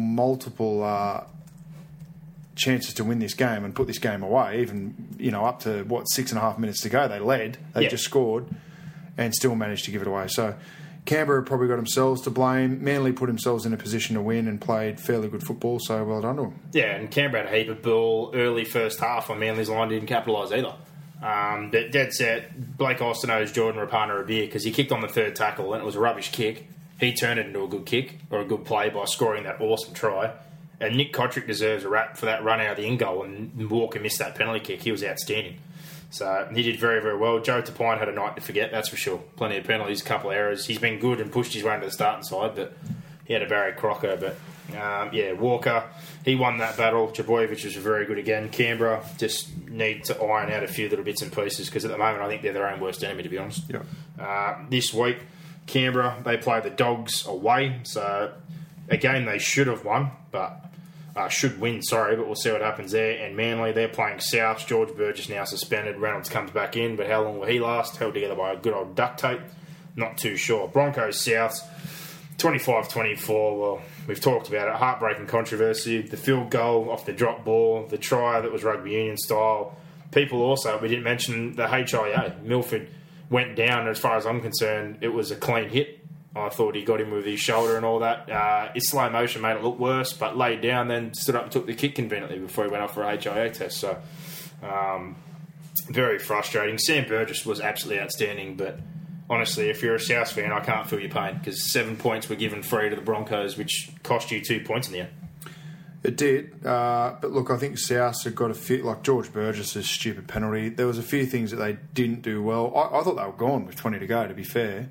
And then, well, not probably 20 to go, about 10 minutes into the second half, once Brisbane, I think they kicked ahead by 10 at one point. I thought, there's no way South's going to come back here. And then I think they scored 3 tries in a row, the Bunnies, and looked home. And then obviously, the referee stuff-ups happened and Souths were robbed. Yeah, well, I think Souths, again, simple stuff. The bench, just the direction they're heading. I'm hearing that Jason Clark and David Tyrrell are going to be moved on next year to the Super League kind of setup. It's about 3 years too late. I don't know how Tyrell Fuamano, Shane Whitelaw, a couple of young guys haven't come in yet instead of them, just to kind of keep rebuilding, because honestly, they are going through a bit of a rebuild at the moment. They've got some young blokes in, but they may as well keep doing it. They're not winning the comp. Both the Burgess brothers terrible, and George, after throwing elbows and already being lucky not to get suspended again, 4 weeks for that stupid hit on Milford. So, nice work, mate. You're an absolute drop kick. And then there's talk that Alex Johnston, he held off on re-signing a contract. They want to sign him as a winger. He wants to be a fullback. Yeah. Well, I don't know what to do there, but I don't see him as a long-term fullback. I don't think he's physical enough. I don't think he's a good enough ball player. Agree. That's my thoughts on that. But Broncos, I think you got away with one. The Oates tries were absolute crackers, though. Nice to see him in some better form. And I'm happy that they're giving Roberts some ball, because when they bought him last year, I thought they'd use him. They basically just left him on his own out there in the cold, but he's getting plenty of early football, which is basically what he needs. So still a lot of improvement there. But this week, they play the Panthers at home. So tough one for the Pennies, and the Broncos need to show a bit more. And South, we just said they play Manly. Tough game for them. Manly be looking for revenge for the loss they had early in the year to them. Eels-Panthers, 18-12. Well, what do you say? This started from kickoff as usual. There was the error. Cartwright, instead of just grounding the ball, tries to pick it up, drops it. A lot of people were angry about that one, saying that he grounded it and wasn't an intentional grounding apparently in the end, or some kind of rule around that, and Norman scored. But I just thought Penrith were terrible. I didn't think Para were much better, but I didn't think Penrith deserved to win. No, it was probably one of the worst games I've seen all year. Yeah, I thought it was terrible. Not that I saw a lot of it. I was sinking ales and betting at the TAB, but any time I watched it, there was an error or some sort of cock-up. Well, I thought the difference was Corey Norman. He was outstanding. Parramatta weren't much better than Penrith. Don't get me wrong. They were pretty ordinary, I thought, on the day. Just the makeup of the Penrith side at the moment is making me scratch my head. To move Peachy to the bench, Cartwright to 6, I don't know. I don't know what's going on there. And you know what? I'm not a first grade coach, so who am I to comment? But look, I've coached enough football to know that the makeup of that side at the moment isn't right. Mate, honestly, and it's certainly not working, so they need to look at it. I'll throw it out there again, and I've said it before. Peachy can play anywhere. If you were going to even move somebody else in for Martin, I'd be happy for Peachy to play 6 before Cartwright does. I also don't understand why Corey Harawira Naira was moved out of the side when he was playing good footy. I don't understand why Akawola can't get a run, and I don't understand why Kakao can't get a run. What about Rain instead of wing utility on the bench? Yeah, again, yeah. If Martin's gone, I stick by what I said. Edwards goes to fullback, Moylan goes to 6, Cartwright plays second row, Kakao and Ray go on the bench. Yep. Right? Harawira Naira did nothing wrong, gets brought back in on the weekend, starts straight away, has a cracker game again, probably their best forward. So I'm confused. I don't get it. Anthony Griffin, I don't know what you do in your spare time, or if you just throw darts at a board and pick the photos off that afterwards, and that's how you decide how you're going to pick your team, and that's how you keep ending up with a winger. But Penrith fans, I'd be very frustrated, and just the level from the players in general. There's a lot of guys not earning their paycheck, there's no doubt about that. Eels, like you said, 2 wins in a row, but they've been average. They've beat the Tigers, they've beat the Panthers. They're not really wins to brag about.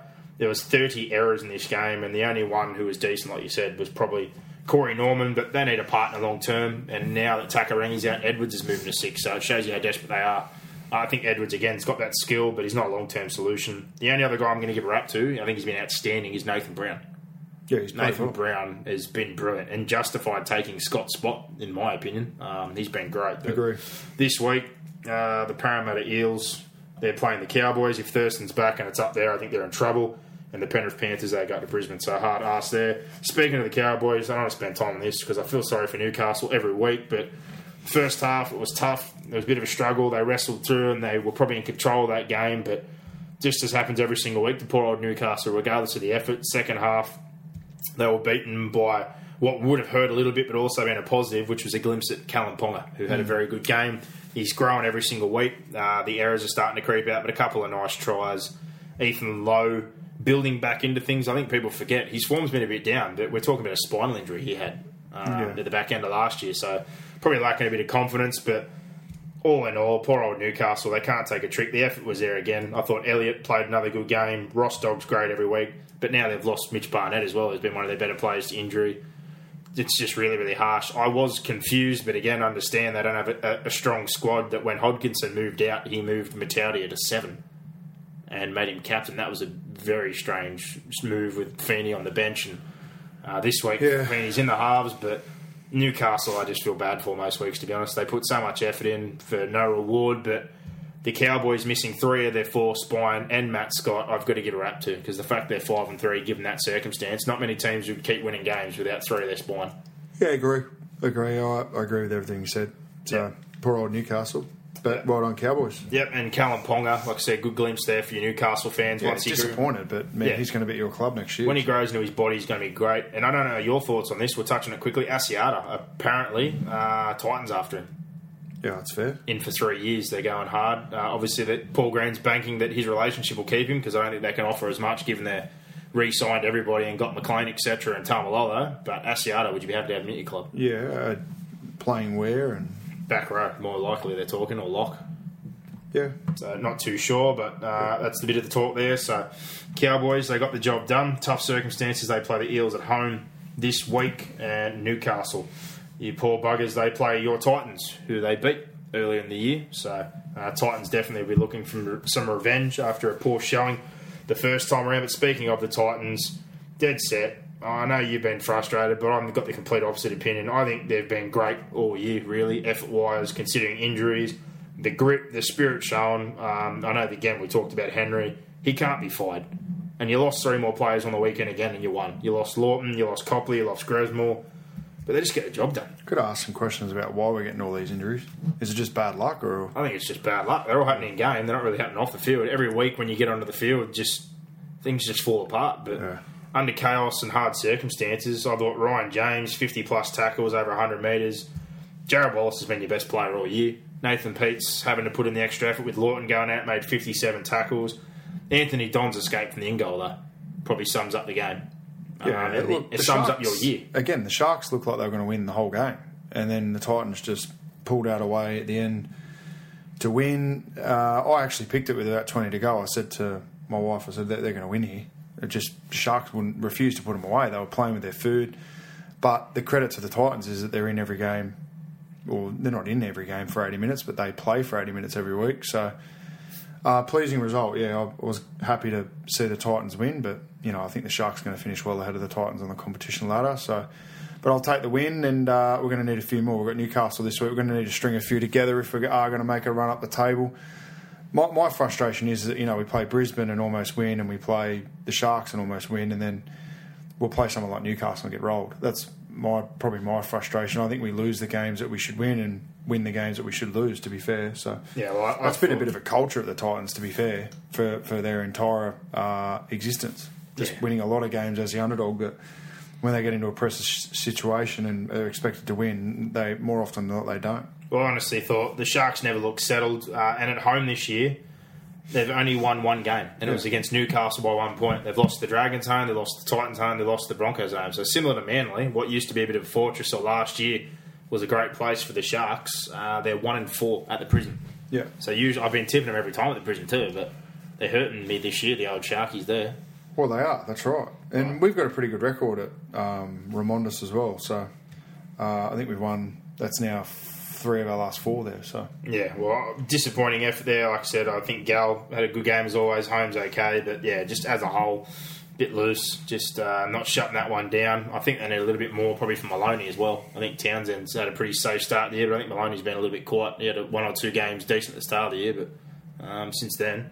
I know, like we said before, he puts his body in front. He's only a small bloke. He does miss some tackles, but they're just week on, week off. Big game, they get up for it, and then they play somebody like you guys or Newcastle, and they just seem to, chug along and really, really play with their food. They need to be a lot more ruthless than that. But this week, the Sharkies, they have to play, and I'm losing track of bloody what I got here, away to the Tigers. So Tigers showed plenty of grit this week to get a win, and the Titans obviously home to play the Newcastle Knights. But speaking of the Tigers, again, not a great game, but a tough win, a spirited win over the Bulldogs. The inclusion of Brooks Slade, I thought that made a difference. And Aaron Woods, Mitchell Moses, these guys, Tedesco, I thought they didn't show any signs of what happened during the week or any of this contract stuff. I thought they all did their jobs, but the Bulldogs, honestly, what do you say? They're just bad at football, as you would say.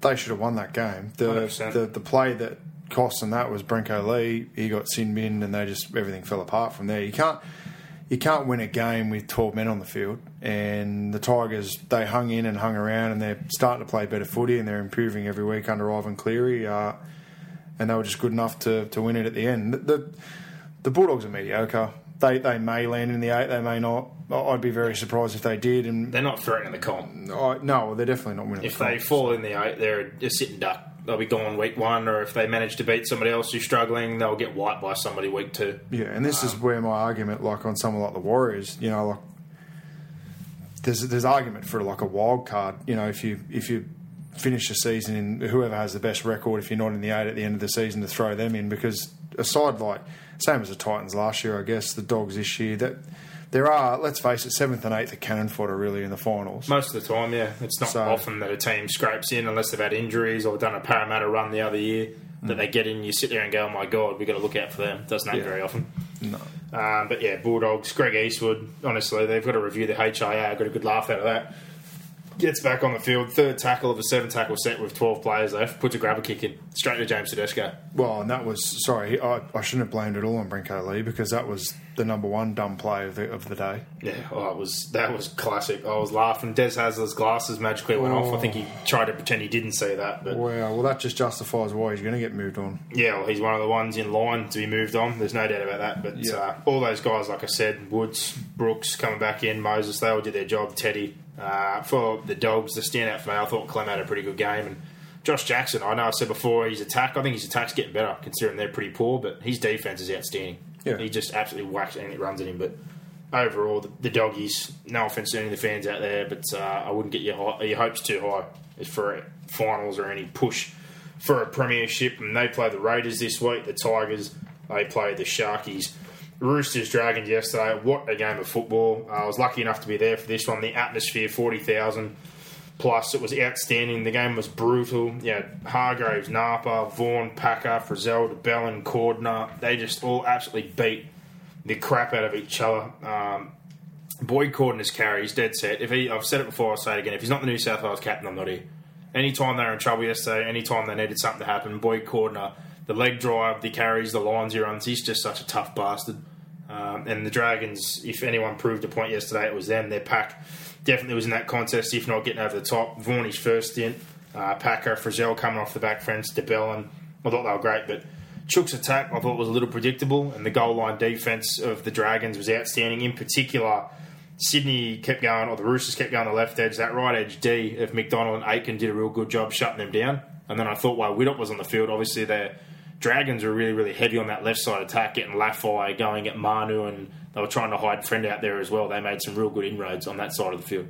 Yeah, they did. Look, we pretty much reviewed this game earlier, but I thought the Dragons dominated through the middle. The Roosters probably had the class out wide, and it was just that constant battle all day, and it deserved to go to Golden Point. Golden Point. It's a bit rough that the Dragons got to walk away with nothing, but it was a great game, great spectacle, as we said earlier, and either side winning would have been a fair result, but I guess the Roosters, again, a 7-tackle set, a poor kick from Josh McCrone probably cost them, and the Roosters nailed it first go. Yeah, well, there was a few critical moments in such a tight game. The Dugan save after Tarek Sims just completely missed Mitchell Pearce was an absolute cracker. And then later on, Mitchell Pearce obviously found the tide forward again. Russell Packer caught on his inside shoulder to score that try. And it was a cracker game. I was blown away at the ground, but full credit has to go to the Dragons. They played more than half the game without Gareth Widdop, who's their star player. They lost Dugan to the HIA. They could have shut up shop at 12-6, but they didn't. They found a way to score. And Nene McDonald had a huge game. That was a massive try. An absolutely outstanding carry to get over the line there. And Dugan slotting the goal. I wouldn't have put your money or my money on it, but he got the job done. But I famously said in our Facebook message, he can't kick this. I was standing there, and I think a police officer walked past me because I was going to the bathroom at that stage quickly, and he looked at me and says, "Would you back him in?" And said, "Not with your money, not with my money." No. And he was like, "Oh, okay." And then he just hit it down the hey diddle diddle. But outstanding game of football. Dragons definitely solidified their spot, but without Widdop, it's going to hurt the next few weeks. Warriors, Sharks, Storm. So tough test for them. But this week they play Melbourne, biggest test they've had all year besides the Roosters without Widdop. Down there, but that's going to be a tough game. And finishing off with the Storm against the Warriors, always a great clash, 20-14, down 14-12, but they find the win at home. Nelson Asafa Solomona, he's probably been a bit hot and cold this year, and Craig Bellamy spoke about that in the post press conference, but honestly, that bloke could be absolutely anything. When Qatar went off, obviously they had a bit of love down the New Zealand left edge there because Marmolo once again decided that he'd slide over the sideline and let Chambers run around the outside of Bodane Thompson, which allowed that Cronk try. But I'm kind of with you. I thought that the Warriors were a lot better in this game. They found a bit of luck down that edge that had Munster, Stimson, a couple of guys in, so that reshuffled edge was a little bit weak for Melbourne. But all in all, just a little bit extra class by Melbourne to get the job done. I can't believe Felice Kafusi's form this year.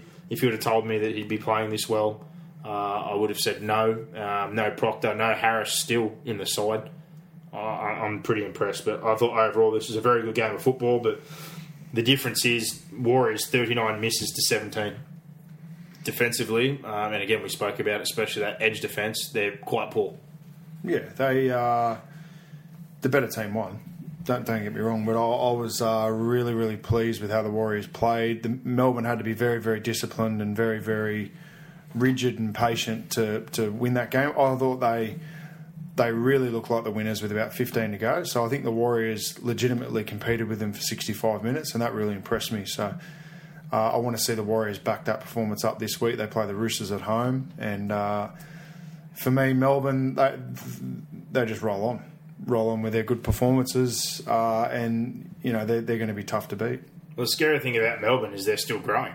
Well, that's what I'm saying. They're going to keep rolling on, and they're going to get better, and doesn't matter who plays them on what week, and they're only going to get better until the end of the year. Good luck. Yeah, well, Jack's played for Munster to start with, and Billy came back into the fold, so they're still trying to figure out that side of things. Kenny misses, Stimson comes in. They've debuted a couple of guys into their squad. Curtis Scott hasn't played a game yet. Jesse Bromwich has been injured and out a few times. Tohu Harris hasn't even played a game yet. It's pretty crazy, but I'll tell you what, they're definitely a real contender for the title this year, the Melbourne Storm. And they play the Dragons without Gareth Widdop on the Sunday afternoon. But that wraps up everything, basically. No gossip, like we said, on tonight as he's moving house, and there's no gossip in general. Basically, the only topics are what we've already covered with a couple of those signings. Players obviously heading to the Tigers. So moving on to the tips and the odds brought to you by WilliamHill.com. If you're going to have a bet on the NRL or any sport, make sure you do it with WilliamHill.com. The tips last week, a bit up and down for all of us. You got 3, and me and Gossip both managed to escape with 4, so that brings the totals to you now on 34. I'm on 36, and Gossip, he's on 38. But the first game of the round is the Broncos. Going real good. Oh, you're doing outstanding. Broncos versus the Roosters. Looking at that match here, as far as changes are concerned, there is not really a whole lot going on there. For Brisbane, it's the exact same squad, except Kahu moves back in with me going back to the extended bench, so still the same 21. Penrith haven't changed their side at all, except Martin and Kikau, Fisher-Harris, Akawola on the extended bench. So possibly a late change there. Martin should be playing 6 before Cartwright, let's be honest. Unless they moved him on, but God knows what Griffin's doing. I'm tipping the Broncos. Broncos, my friend. There's not much more to be said. Has he named Cartwright at 6? He's named Cartwright at 6. Wow. So he is right onto it there. And Gossip, he is also tipped the Broncos. And with WilliamHill.com, they're $1.42 favourite. Penrith $2.90, minus 7.5 is a line. 1 to 12 Broncos $3, $4.20 Penrith. 13 plus Brisbane $2.50, $8 for the Panthers. The second game, South Sydney versus the Manly Sea Eagles. That is a hard one to tip. Manly up and down like a fiddler's elbow, but they're away, so I'm going to tip them. Plus, they have no changes. Why is this game at Allianz? At Allianz, so I'm not too sure. It's South Sydney's game as well, so a bit strange. But on their side of things, George Burgess suspended for 4 weeks. Adam Reynolds comes back. That almost swayed me, but I can't do it. They're up and down. Their bench, he's got a couple of blokes there that I'm not too sure about. Getting Heimer Hunt back, getting Reynolds back obviously helps, but Manly away, they seem to win these games, so I'm going to stick with Manly. Plus, I think they're going to have a chip on their shoulder from the bad loss they had early in the year. Well, I'm going to tip South. Absolutely no confidence. They're the home team. I'll go with them. Yep, and Gossip, he's on Manly as well. And looking at the odds on WilliamHill.com, Manly are the slight favourite at $1.80, 2.04 for Souths, minus 2 is the line, 1 to 12 for Manly, 3.10, 3.40 Souths, 13 plus Manly, 3.75 and 4.75 for Souths. The Cowboys versus the Parramatta Eels. This one, Parramatta not playing great, but a couple of wins in a row. Takarangi out, Edwards moves into 6, and looking at the extended squad there, Will Smith, maybe a possibility, but he's been playing fullback in Cup, so I don't think he'll make that move. On the Cowboys side, exact same side, but Jonathan Thurston is in the extended bench. You'd expect he's going to play to prove his fitness for the Australian Test, so with that in light, I will be going with the Cowboys. Cowboys, they should win easily. Yep, and Gossip, he has gone the Eels, so he's gone the upset there. I think he might have had a few too many sherbets before he sent his tips through, because if Jonathan Thurston plays, that's absolutely insanity by him. But the odds for this one, the North Queensland Cowboys are $1.52 favourites at home with William Hill, $2.55 for Para, minus 5.5 is a line. 1 to 12 Cows, $3, $3.75. The Eels, 13 plus Cows, $2.85, $6.50 for the Eels. Gold Coast Titans, Newcastle Knights, two teams that have been battling. Looking at things there, Mitchell Barnett out, that hurts, but Luke Yates comes in for the Knights there to fill that lock spot. Chris Gresmore, Dale Copley, Carl Lawton, all out for the Titans. There's a couple of changes there. You've got Hayne obviously back at fullback, full-time. Tyron Roberts-Davis, your favourite player, he's back in the side to replace, I think, obviously, Copley's move out, and Sarginson, who was on the wing on the weekend, moves in to the centres, and LG makes it back onto What's the Copley bench. out for? Injured? I don't know what happened to him in that game. I didn't see, but he's injured, and your favourite, Tyron Roberts-Davis, is back in. Tops. So your extended bench has changed, and LG is back on the bench. So, bit of diff. Well, it doesn't mean he's going to play. He's in the extended squad. Yeah. So. He's in the actual jerseys that will most that's likely fine, play. but you can still leave him out. Looking at your actual extended bench, though, I don't think they're picking any of those guys. Pat Polatoni as a spare 9, maybe. Petteroo, Alexander Brimson, I think he's got a debut. And Morgan Boyle hasn't debuted yet either. Big bloke they got from Canberra. But I'm still sticking with the Titans. Yeah, Titans should win. Yep, and Gossip, he's also gone with the Titans. The odds for this one with William Hill, $1.24 are the Titans. I'm not taking that. $4.15 for the Knights, minus 13.5. The line, 1 to 12 Titans, 3.10, $6 Newcastle, 13 plus Titans, $1.80, $15 for Newcastle. Dogs versus the Raiders. Like I said, the Dogs, they are bad at football. They are unchanged. Extended squad has got Ramus Smith back in it, and obviously Will Hopewade on there as well this week. So a chance of him coming back in, possibly, not too sure. Do you change Morris? Do you take out Montoya? I honestly don't think you change much, especially if you're moving Hopewade on at the end of the year, which is most likely what they'll be doing. Canberra's side, Dunamis Lui has moved out of the starting kind of bench players there. Clay Priest back in, so possibly him playing again this week, but otherwise no changes. I'm going with the Raiders. They surely have to fire up for this one. Raiders win. Just getting news through Gareth Widdop, 6 weeks. There you go. So Medial, like I said, usually between a month, 8 weeks, but yeah, minimum 6. So it might be a pretty decent tear if he's. But really, it's only going to be 3 to 4, like post this weekend, because they're going to miss rep round and all that sort of stuff. Yeah. So and they've got a bye come up as well. I think Well, Vorney there said you go. yesterday. So Yeah. a couple of the weeks he's not actually going to miss games. He'll probably get like a 2-week break, basically, where they're not playing football. The Dogs and that, back to this, the odds for WilliamHill.com, Dogs 2.65, Canberra $1.50, -6 is the line. Raiders 1 to 12, $3, 4 for the Dogs, 13 plus Raiders 2.75, 6.50 for the Dogs. Tigers versus the Sharkies. This one, it's at Leichhardt, so you're sure the Tigers will put the effort in there. But the Sharks, they've made a habit this year against poorer sides, not playing their best football. They need to turn things around this week. On the Tigers side, there's no changes to their starting lineup. On the Sharks side, Jason Bakuya, he is out because he's injured, and Luke Lewis comes straight back into his spot there in the second row. I'll be tipping the Sharks. I know it's at Leichhardt. The Tigers probably will fire up, but the Sharks honestly need to make an impression this week and win one of these games that they should. Yeah, Sharkies. They should be winning this. Yep, and on Gossip, he is also gone with the Sharkies for this one, and the odds with WilliamHill.com. The Sharks are the favourites, $1.53. Tigers, $2.55. -5.5 is the line. 1 to 12 Sharks, $3, $3.85 for the Tigers. 13 plus Sharks, $2.85, $6.50 for the Tigers. And the two fixtures that are on the short turnaround, they're just reversed. So the Warriors versus the Roosters over there in New Zealand. Better showing, like you said last week, from the Warriors. There is no lineup. I think they have till Thursday to name theirs because obviously and he had recovery and some bits and pieces today. So well, they get I think it's 48 hours since your last game that you get that little bit of leeway. Yeah, well, when I was leaving today, like I said, Vorney and that were only just going to rehab, bits and pieces, so it's a bit hard to, figure everything out. And same with the Dragons Storm game, but with no lineups to tip here, I'm pretty sure the Roosters came out unscathed, the Warriors as well. I really did want to tip the Warriors over there after the showing they had, but they've both had the short turnaround. I just think the Roosters are better, so I've gone the Roosters. Yeah, I've gone the Warriors. I think I've got to back up what I've said, and they've shortened in the Warriors, so I'll tip them to win. Yep, all right. Well, you're on that one, and Gossip's with you. He's gone the Warriors as well. So I don't know whether that's a good thing or a bad thing. I don't know, but WilliamHill.com has the Roosters at $1.82, the Warriors $2, -1.5 the line. 1 to 12 Roosters $3.50, $3.65 Warriors, 13 plus Roosters $3.50, $4 Warriors. And the final game, Dragon Storm Sunday afternoon. Storm should be unchanged, you'd think. Dragons, as we know, won't be playing. Don't have much depth there. DeBellin likely to be named in the halves, if not Jai Field, I'd assume. I think this one's pretty easy without Widdop there. I'll be going the Storm. And obviously Gossip, he's on the Storm as well. The odds reflect that with William Hill, $1.45 for the Storm, $2.80. Dragons -6 is the line here.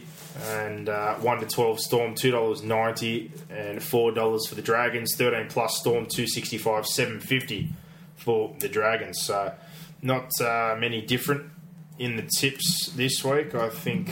What have we got here? We're both on Manly. You're on Souths on your own. Gossip's gone the Eels on his own. We've gone the Cowboys, and I'm the only one who tipped the Roosters. So not a whole lot different happening here, but that wraps us up for another week, Boxhead. It does. So everybody out there, we thank you for your questions. If there's anything late that we don't get on the show, we'll obviously try to answer during the week. We'll put up for your power rankings, ask you what you think there, give us your thoughts. But you've got everything you need. Tips and odds brought to you by WilliamHill.com. Gossip will return next week. And remember, if you're going to have a bet on the NRL or any sport, make sure you do it with WilliamHill.com. I hope everyone had a fantastic long weekend and enjoyed Anzac Day and hopefully got out and paid your respects. And just for anyone out there, again, if you're on iTunes, please review the podcast. Give us a rating. Give us a review. All that kind of stuff helps us build the show, grow the brand. We love your feedback. If you have any feedback, if there's anything you do like, anything you don't like, let us know on the page. Send us an inbox, flick us something on Twitter, and interact with us in general. We'll always try to answer your questions around work and everything we're doing, but we're more than happy to interact with our fans. So we thank you very much for listening to the fifth and last NRL podcast. And for another week, enjoy yourselves and enjoy your rugby league. Bring it on. Give us more. Give us more. Where are you going? What's going on here? Is that it? Is that it?